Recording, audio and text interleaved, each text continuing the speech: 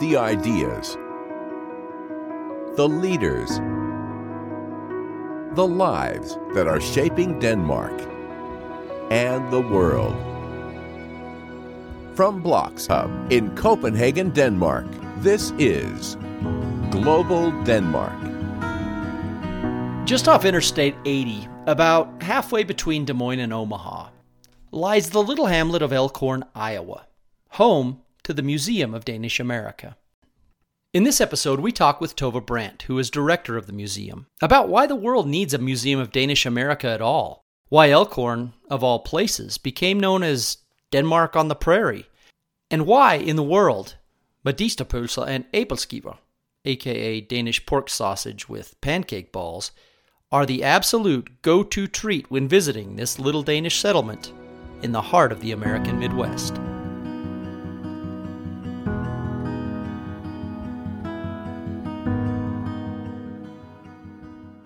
Almost 40 years ago, a group of Danish American scholars, college professors, leaders within the community were looking around and seeing that a lot of other ethnic groups and immigrant groups in the United States had started and organized their own museum to collect their history, preserve their history, and share that history. And the Danish Americans looked around and said, well, we need one too. So in 1983, this museum was formally incorporated to be the National Museum to preserve and share the story of Danish immigration to America, the experiences of Danish Americans, and the kind of cultural influences in both directions between Denmark and the United States. Now, the museum's located in Elkhorn, Iowa, which is known to many Danes because of the brothers Price, who were there and did a TV program a few years ago. But why is the museum itself located in Elkhorn? What is it about Elkhorn that seems to be the magnet for all things Danish in the United States? Well, because historically Elkhorn was a magnet for many Danes coming to the United States. Not all Danes, not a vast number, but Elkhorn was one of the communities that had, in the second half of the 19th century, a critical mass of Danish immigrants. And once that critical mass is established, it becomes a magnet for other Danish immigrants, maybe not to settle forever, but when you can go and know that there are people who speak your language, who share your background, you can find work and maybe acculturate to America, then move on to find your own homestead or your own business or move on to an urban area. Elkhorn was that kind of community for the late 19th and early 20th century Danish immigrants. It wasn't the only one, but it was known as one of those places that Danish immigrants could come and kind of get their feet on the ground. There were a lot of institutions that actually helped that. Elkhorn was the site of the first Danish-style folk school in the United States. And that too became an attractive thing for young adults, fresh from Denmark, to further their studies, learn English in a more formal institution like that, and continue that kind of folk school experience in the off season when the young men would generally come to classes in the winter when there wasn't farm work or carpentry work available, and the young women would often attend classes in the summertime. I did a little bit of research about where people with Danish ancestry live today. The largest concentration actually live in Utah. That's right. Why is that? That is because the first wave of Danish immigration to the United States was Mormon converts. Just after Denmark set up its new constitution in 1848, one of those constitutional freedoms that was new to the country was freedom of religion. And that happened to coincide just at the time when the brand new Church of Latter-day Saints in the United States was really starting their international mission work and reaching out to communities all around the world. The Book of Mormon was translated into Danish very early on and introduced to Danes in Denmark. Many people converted to the Mormon church and then joined the Mormon migration westward across North America. So now it's many generations removed, and there are still a lot of Hansons and Petersons and Rasmussens in Utah, and a lot of people who still kind of connect with a Danish ancestry, but their families over generations have remained, very integrated with the communities centered around the Mormon Church in that region of the country. Now, it seems to me that Danes don't have the same kind of relationship with the old country as, for example, the Irish in America. Why is that? Some people have that kind of relationship with Denmark, and you do see that in the smaller towns that have that Danish history. You can walk through Elkhorn today and talk to people who will say, "Yes, I'm a Dane. Were you born there? No. Like, have you visited there? No. But I'm a Dane." It's like, well, that's actually a shorthand for Danish American, of course. And in the sense of visceral Danish heritage is not as strong among a lot of Danish Americans as maybe some other immigrant groups to America would experience. And so there is often a sense of individual family nostalgia, and kind of a deep interest in the particular island that your grandparents were from, and wanting to see that. And so we certainly see those patterns of wanting to have that connection to what is largely a kind of a 19th century agricultural Denmark. I mentioned earlier the Brothers Price TV program, and it's widely loved in Denmark, and it's, I think, something that a lot of Danes, when they see it and they see the people of Elkhorn, they say to themselves, well, that's not the Denmark I know. That really is a Denmark, a nostalgic Denmark that doesn't exist today, or maybe, I don't know if it ever even really did exist, but in any case, they seem to think that it's kind of far removed from what Denmark is today. Do you experience that with the Danes that visit the museum? We do, and we see it especially with the Danish interns who come and spend a few months with us at the museum, and I encourage them to put on their anthropologist hats, and that part of the reality of the story of immigration, especially to this part of the Midwest and to lots of parts of the United States, is that immigrants arrive with the culture they carry. And when it's transplanted to a new place, it basically becomes fossilized. And so, removed from the home country, which is going to naturally continue to progress and evolve and have different influences and change in different ways.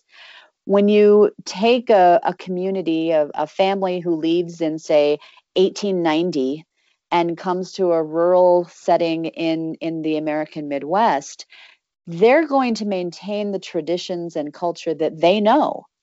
And there are going to be absolutely no outside influences to change that. It's not going to continue to evolve in the same way that culture back home in Denmark is going to. It might be influenced by American culture. And I think the classic example is Æbelskiver and Medistepølse,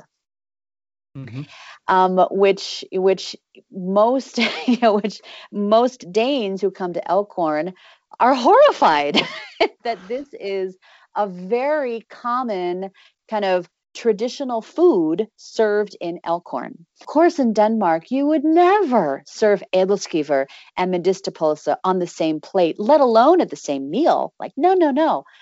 But this is now a Danish American tradition. Those Danish immigrants brought their Æbelskiver pans, and they continued to make Æbelskiver. But the ingredients for Abelskiver are really close to pancakes, American pancakes, which is a breakfast food. Similarly, Medisterpølse, well, it's basically sausage.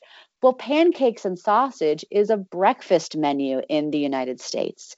So the Danish version of that, or Danish American version of that, is, of course, Abelskiver and Medisterpølse.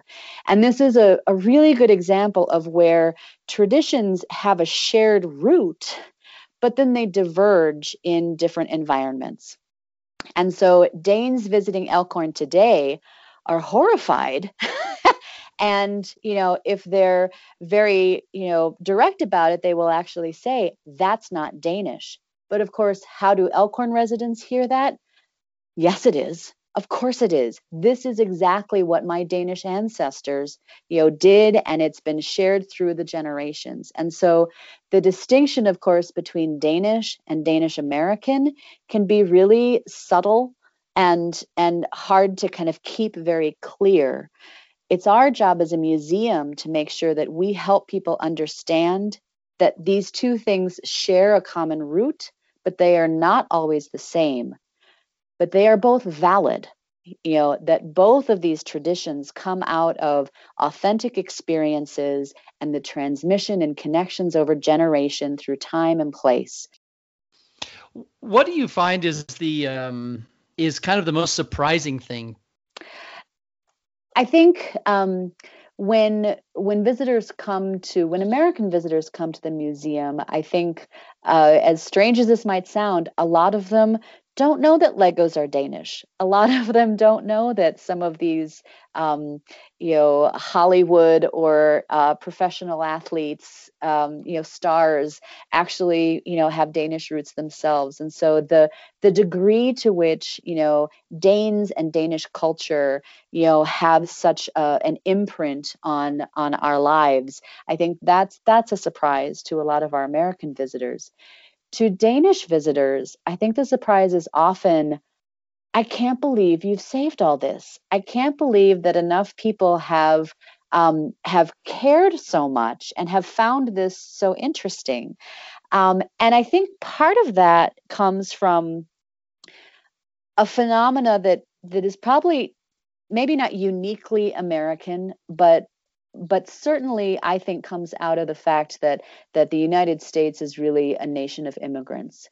And because almost everyone in the United States kind of traces roots to somewhere else in the world, and because as a society in the United States, we are so mobile, very few people, spend their entire lives in the same place or even the same state. Generations, split and move and, very readily. So to find our own sense of place and where we belong in the world, in our family, whether maybe not geographically, but just a place in the world, a lot of Americans really look to their own family history to try to understand, what choices did their predecessors make and where can they claim as a homeland. So I think it's the popularity of genealogy and DNA testing in American society today. I think that really speaks to that hunger to feel that connection.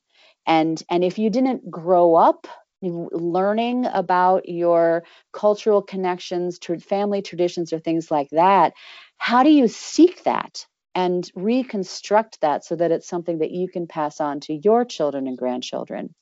So, for Danes, visiting from Denmark, Danes know they're from Denmark. That's not a question. and to see the effort to which Danish Americans have supported the notion of defining what it means to be Danish American and saving all of those stories and sharing them with the public, I think that's a really notable effort that takes some Danish visitors by surprise.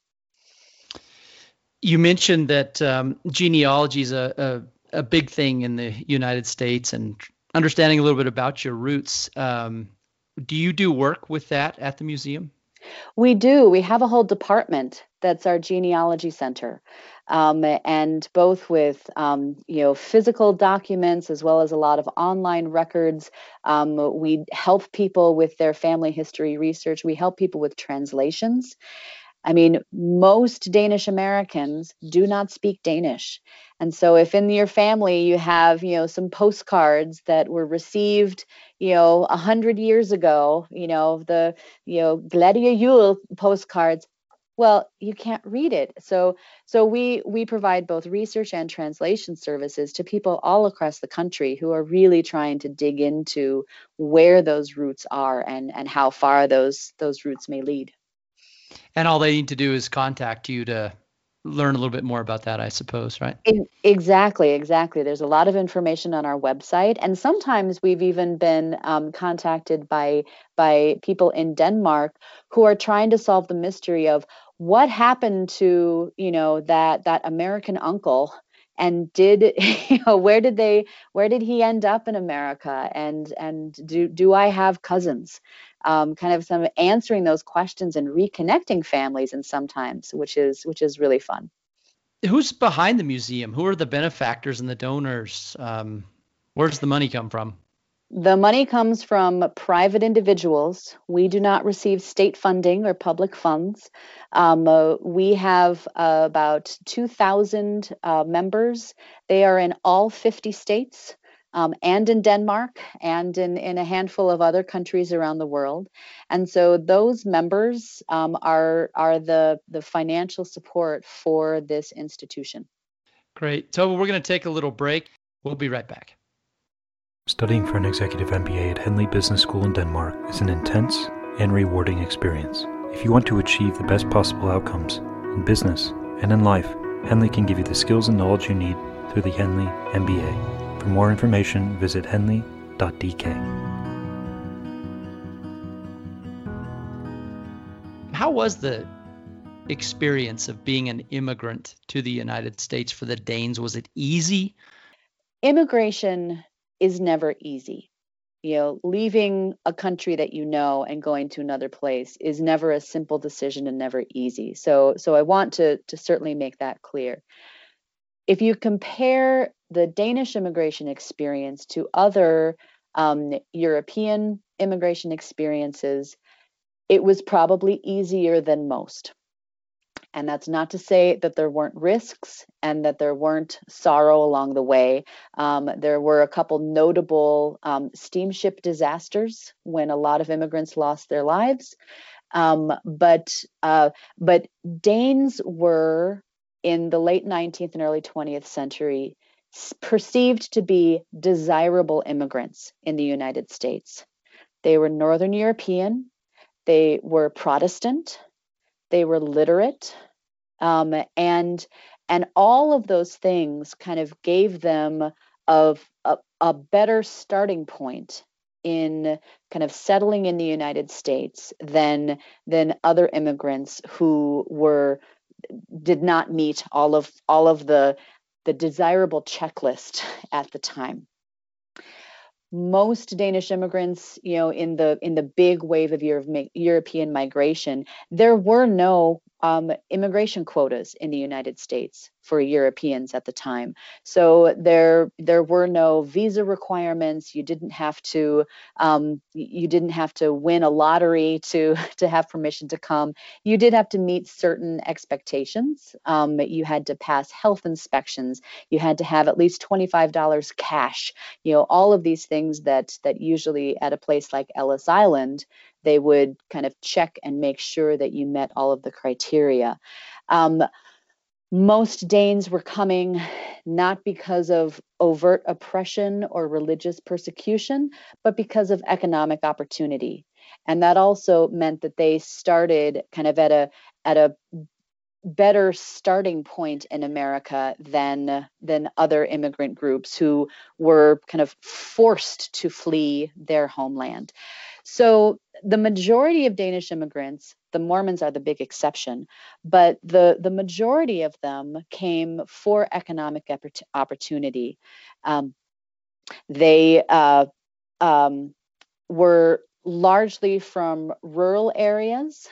And with a rising population and not having enough in industry to absorb a growing population and migration to the cities, a lot of those folks chose to take the leap to the United States or even Australia, other places around the world. So there were a lot of kind of systems in place to help immigrants along the way, not without risk, not without challenge, but the Danish immigration story does not have the same level of oppression or prejudice that other groups arriving in America have experienced. You mentioned the one note. It sounds like at least the notable exception to that are the Danish Mormons. How was their experience different? Their experience was different in a couple of ways. First of all, they were the first big wave of Danish immigrants, and so they were traveling mostly between 1850 and 1860. So the travel routes were not quite as well established, and their motivations were different. They were by and large from the lower classes and working classes of Denmark. And so they probably were attracted by some of the same economic motivations as well. But they joined a migration route that was mapped out by fellow Mormons and helped along, to get them to, the different places in the Midwest and then later on to Utah, where the Mormons were really gathering together to kind of create their new version of how society could work together. So they kind of joined in this larger wave, and their challenges then were not because they were Danish or necessarily because they were immigrants, but because as part of the Mormon communities, the Mormons themselves, faced kind of prejudice and sometimes were chased out of the communities where they'd been staying, and until they finally made their way to establish Salt Lake City. Is it a surprise to most Danes that there were so many Danish Mormons that came over? I don't know. I suppose so, because it's not a story that's really well told. For a long time, the Danish Mormon story has kind of been secondary to the Mormon story, and only recently are there a few more histories written and a few more scholarly explorations of how do those two identities intersect. Did Danish Mormons just leave Danish culture entirely behind, or what parts have been integrated into the larger Mormon identity? So that area of research is actually fairly new. So that's it's an interesting interesting topic. The book written recently, the title is Danish but Not Lutheran. So there you go. Well, and the interesting part of that is, as many books and the Ken Burns' great documentary about the West and included a big section on this. But that is that the Mormons really were the first big wave of people to settle the American West. So more than they even were Mormon, they were the first real settlers of the big country, right? Mm-hmm. Yeah, I mean, it's such a fascinating, just intentional move way deep into what was then the frontier and beyond what was even formally the United States at the time. Yeah. Right. Let's come to the modern age. Talk about something that's very much on everybody's mind here in the United States at the moment, and that is politics. Denmark has been used as a kind of political instrument the last 4 or 5 years as a kind of model of a welfare society on one side and perhaps a model of abhorrent socialism on the other side. What's your opinion about how Americans, people who visit the museum in general, view Denmark? I think a lot of people who come to the museum do not have a personal experience of being in Denmark. And so one of the things that we added to our exhibits a few years ago was a section on modern Denmark. That was new, but we realized, especially as you say, in the last few years, Denmark has become more and more a part of the current political discourse. And even prior to that, Denmark was frequently making the news in America as the happiest country on earth. So, so the kind of the general curiosity of, well, why? Like, why are they so happy? And why are our politicians talking about Denmark? So we did want to try to provide some answers to those questions. What are the elements of Danish society that that we could maybe learn from and better understand how policies impact quality of life and how choices will perhaps impact different outcomes. So we do have a little section about what are some of the Danish social values that contribute to general contentment levels and quality of life. We do also want to point out that Denmark is not a socialist state in the way that a lot of politicians here equate with the boogeyman of communism, which has so much baggage in American political discourse. So that along with the social welfare state, there is also a very strong capitalist foundation, and that those two things can work together. So just trying to provide facts about Denmark today. And the other section that we want to educate people about Denmark today is that whereas our museum is kind of dedicated to the story of people who left Denmark and came to the United States, Denmark now is a receiving country for immigration to Denmark from various parts of the world. And for a lot of our visitors who have the idea that basically everyone in Denmark is going to have blonde hair and blue eyes, that is not the case. And that the same reasons and motivations that might have inspired their ancestors to leave Denmark and come to the US are now inspiring people from different parts of the world to go to Denmark. It sounds like you're trying to do this in a very curated and a very kind of neutral way, but that must really be a challenge. Yes, because we are called, as a nonprofit institution, a nonprofit museum in the United States, we have to remain nonpartisan. We can talk about politics, we can talk about history, we can provide facts and figures, but we cannot kind of take political sides in favoring one party's interpretation or another's. So we do have to walk that balance. We also need to recognize the limitations of what we can be experts on. Since we do not, live and experience contemporary Danish politics or society today as a regular basis, it would be almost impossible for us to stay up to date on what are Danish politics today, and whose policies are changing things, and how might the next government or the next prime minister influence things as well. So for that, we recognize that that's one of our limitations, that we just can't be kind of on top of things. We're not journalists, we're more historians, and it's our job to kind of present at least a factual starting point for people to continue their own explorations and readings with different resources. And maybe that's what lies in your name a little bit, the Museum of Danish America. You don't call it the Museum of Denmark, right? Exactly. Why do they continue to be so fascinated by the United States?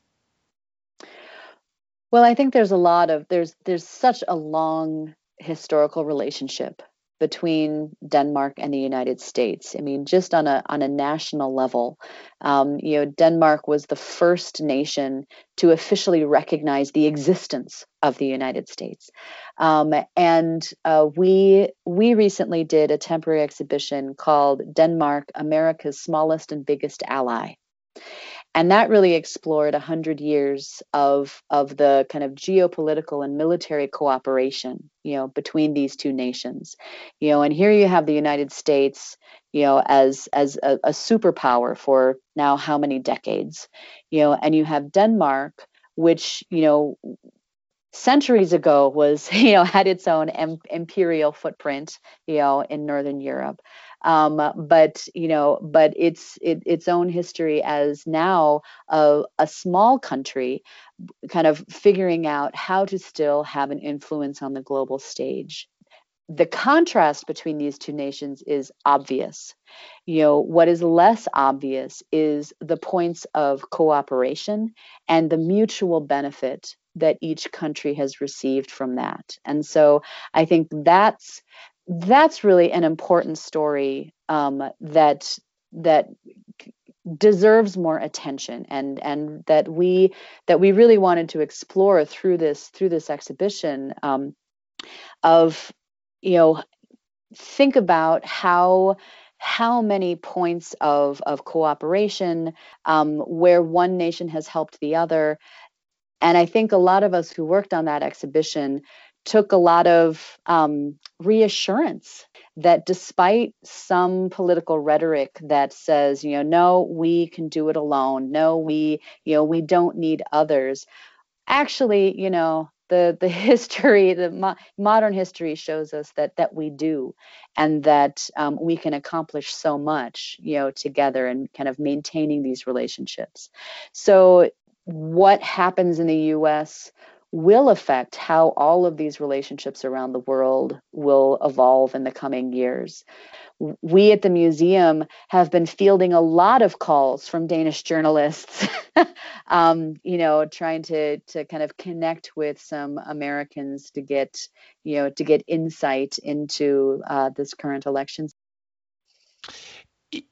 With regards to the exhibition you talked about and these kind of points of cooperation, can you be a little bit more concrete? I mean, without going through the whole exhibition, but are there one or two of those points of cooperation or things that Danes really depend upon the United States for that really pop out?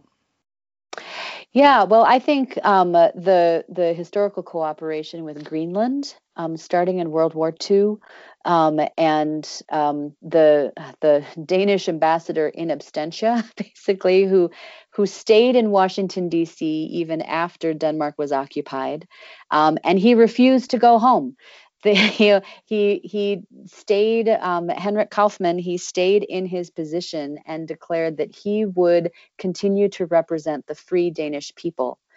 And the American government recognized that. And so the Roosevelt administration negotiated with Kaufmann, who had no authority from the official people in charge of Denmark at the time, but they negotiated with Kaufmann that Greenland would be able to be a site for American air bases in order to reach the European continent throughout the course of the war. And of course, that continues to be an American air base at Thule, and on Greenland. And that would not have happened without kind of the personal relationships built and supported, over the course of decades. And of course, the other point of cooperation, and where the phrase Denmark's being the America's smallest and biggest ally comes from, is with the support that Anders Fogh Rasmussen gave to George W. Bush at the time of the Second Iraq War, and being able to say that American military action had the support of European allies like Denmark. That was a notable point in that kind of very recent history of global action together. So without without debating of the merits of of the military action itself, that cooperation and that relationship, was a critical part of both nations' decision making in that time. And I think that's exactly why I think more of the general American public, needs to be aware of how to connect these dots, between like how we navigate a changing global environment, how we navigate changing global political allegiances, and that this relationship has been important at so many points in recent history, and will continue to be so, I think. Tova, we're coming to the final part of our podcast. Now it's all about you. What's your own background? Are you Danish yourself? My mother's family is 100% Norwegian American over about 4 generations. They just kept marrying more Norwegian Americans until my mother met my father, who's German and Irish. So I do have some Scandinavian background, and that's why I was named Tova. But I sometimes consider myself a Danish convert, if that's allowed. I've worked for the Museum of Danish America for 11 years now, and in learning about different aspects of Danish culture and history, it's been a lot of fun. What do you like most about your job? That no day is the same. Working in a museum is always wearing a lot of different hats, and so that means you can be a writer and a researcher and a teacher and a public speaker and and a business person, sometimes all on the same day. If you could recommend something to people visiting Denmark from outside the country, what would that be? I recommend getting the Copenhagen City Pass. The accessibility of Denmark was really wonderful to experience. I traveled there with my husband, who has, no Danish connection himself, and so we were just finding our way together. And so being able to experience the walking around Copenhagen and visiting Aarhus and just hopping on a train. We love trains. So it was a lot of fun. So I highly recommend just get the city pass so you can do everything. Great. And, I think I probably know the answer to this question, but if if Danes are coming to America, what's the first thing they need to see? The first thing they need to see, well, by definition, you can't fly straight to Elkhorn, Iowa. We did ask a visiting Danish family, so what, why did you decide to visit Elkhorn? And their response was, well, we were planning our holiday and we wanted to visit New York and the Grand Canyon, and we figured Elkhorn was on the way. Like, no American would ever think of Elkhorn on the way between New York and the Grand Canyon. So whatever your travel itinerary may be, I'm sure you can fit Elkhorn, Iowa into it. Mm-hmm. Along the same lines, just in very general terms, what if there's one thing that Americans can learn from the Danish culture, what would that be? Hygge. In fact, I've been doing a lot of presentations to different public libraries, with so many books published about hygge in English in the last few years. That's been a real hot topic, and something that arguably Americans need a lot more of these days. So I've been doing quite a few hygge presentations, just explaining a little bit more about what it means, how Danes enjoy it, and how maybe we can all get a little more hygge in our lives. If you could recommend 3 books, or I suppose it could even be films, to our listeners, what would they be and why? One of the books that I've really enjoyed reading recently and got a lot out of was Countrymen by Bo Lidegaard, the story of the rescue of the Danish Jews. What the title is in Danish, I don't know, but in English, it's Countrymen. And, that was a really wonderful historian's approach to, the lead up to the boat lift in 1943, interspersed with an actual family's personal memoirs of what they experienced. And it was such a wonderful combination of primary sources and just woven together so effectively. I've been recommending that to a lot of people, especially if you're interested in World War II era history. Another book that has stuck with me from literature is a man called Uwe, Fredrik Backman's novel. I have not seen the movie. I've only read the book, but I finished reading it on an airplane sitting next to a stranger, and I was weeping at the end of the book, whereas my seatmate was reading a comedy and she was laughing at whatever she was reading, but I didn't care. I found it a wonderful, moving book, and I've recommended that too. And a third book that I read years ago and has continued to be influential to me is a book by Barbara Kingsolver, who writes both fiction and nonfiction. This is one of her nonfiction books called Animal Vegetable Miracle. And it documents her own family's experience of a whole year eating only food that they grew themselves, bought locally, or bought from people they knew directly in their region. And so as an exploration of food systems and, kind of how that impacts family lives and the choices that we all can make as individuals, that was a great read and has stuck with me a long time. Probably some real connections to the new Nordic food movement there also, right? Indeed. Yes. Yep. Yeah. Great. Tove, thank you so much for your time. Director of the Museum of Danish America. The doors are always open in Elkhorn? That's right, or at least you can always give us a call. Our website, danishmuseum.org, will tell you everything you need to know. On the way between New York and the Grand Canyon. Somewhere on there, yes. Thanks, Tove. Thank you. Are you getting the most out of your time in Denmark? Pick up the printed copy of the English language newspaper Copenhagen Post today to access relevant news and event information, guaranteed to enhance your working and family life.